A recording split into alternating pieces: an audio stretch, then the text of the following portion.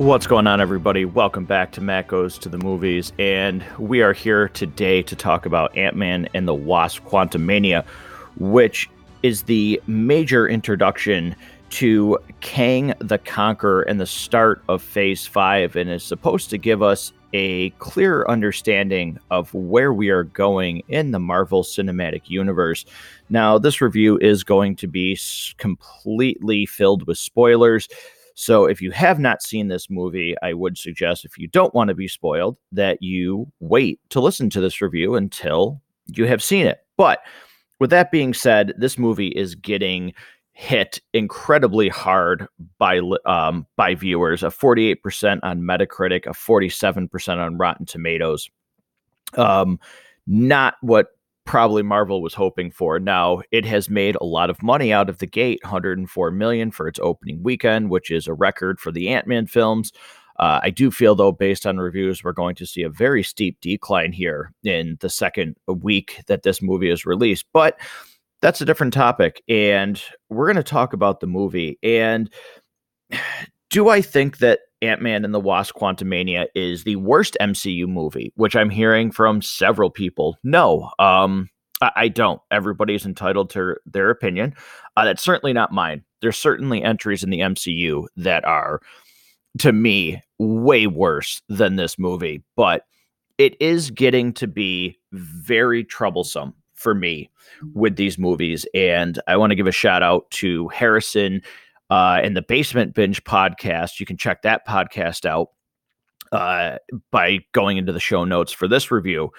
We recently did a review on his show for this movie where I gave some of my thoughts. And part of my biggest problem, and one of the things that we talked about with this movie, is it's just not exciting anymore to go to a Marvel movie, or at least it hasn't been for me. And, you know, that was part of the thing. Like, when a new Marvel movie came out, I wanted to be in the theater to go see this thing.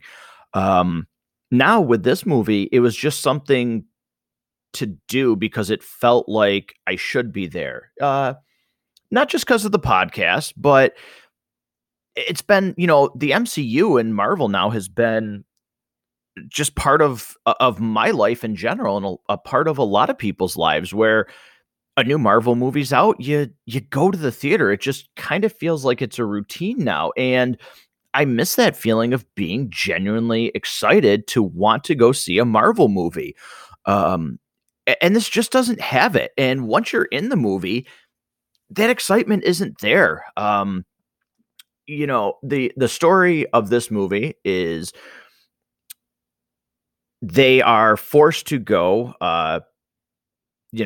Scott and Hope and Cassie, they're forced to go into the quantum realm to save basically themselves as they're sucked into the quantum realm.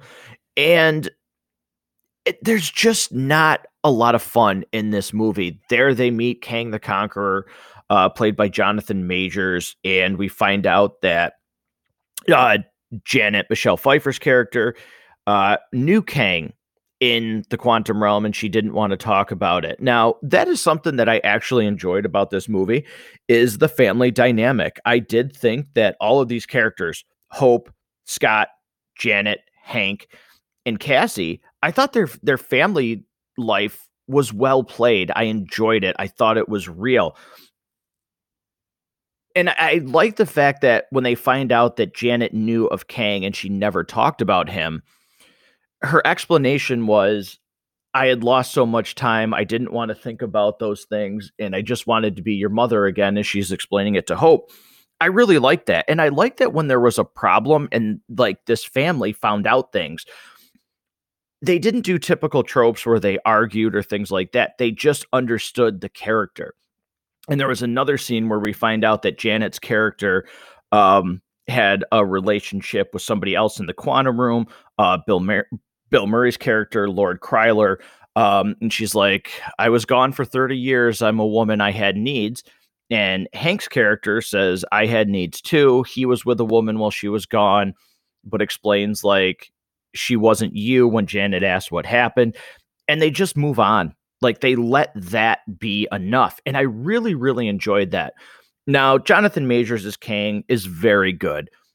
I am extremely excited to see what he's going to bring to the table in the different roles as different Kang variants.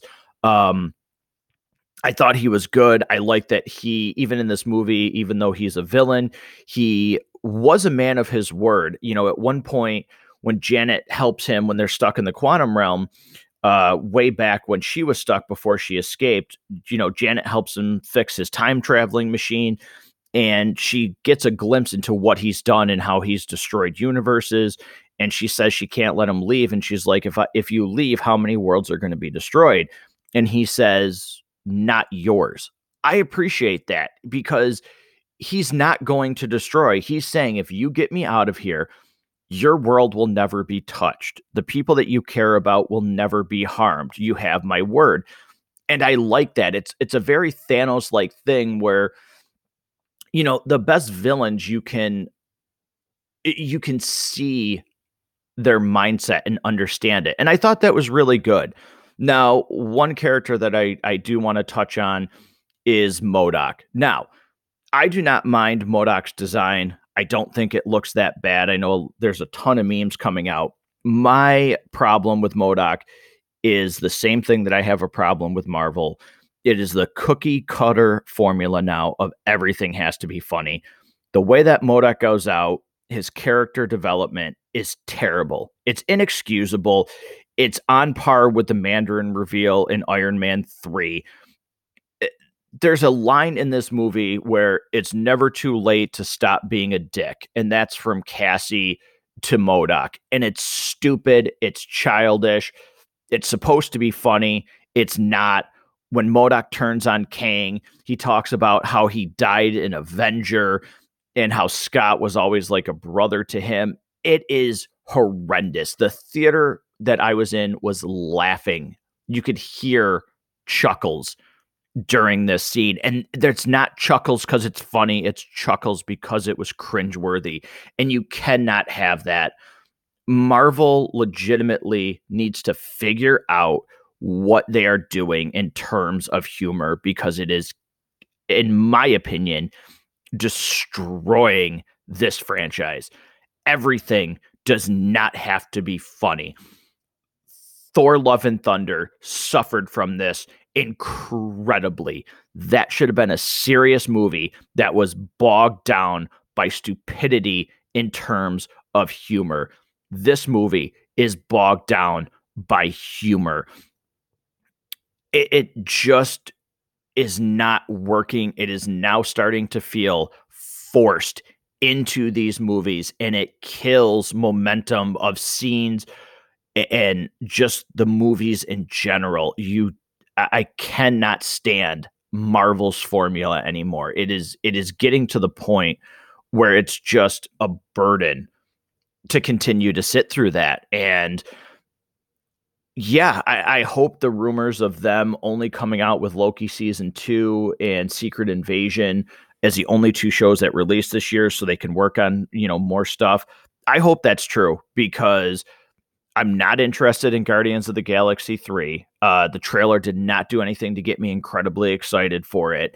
The Marvels, maybe once I see the trailer, who knows, but there is just not the excitement there anymore for these movies for me. And it's a shame because, you know, what they did with the Infinity Saga is unprecedented. It's unheard of.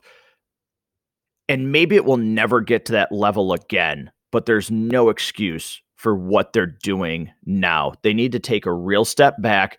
They need to really look at the drawing board, and they need to take some time and make some adjustments to this, or you are going to start seeing huge diminishing returns on investment. So that's going to be a quick review here of my thoughts on Marvel in general, Ant-Man and the Wasp, Quantumania. Honestly, I would wait until this is on Disney Plus to check it out. To me, there's no reason to rush out to the theater and see this. So thank you very much for listening to this review, and we will see you very soon at Matt Goes to the Movies.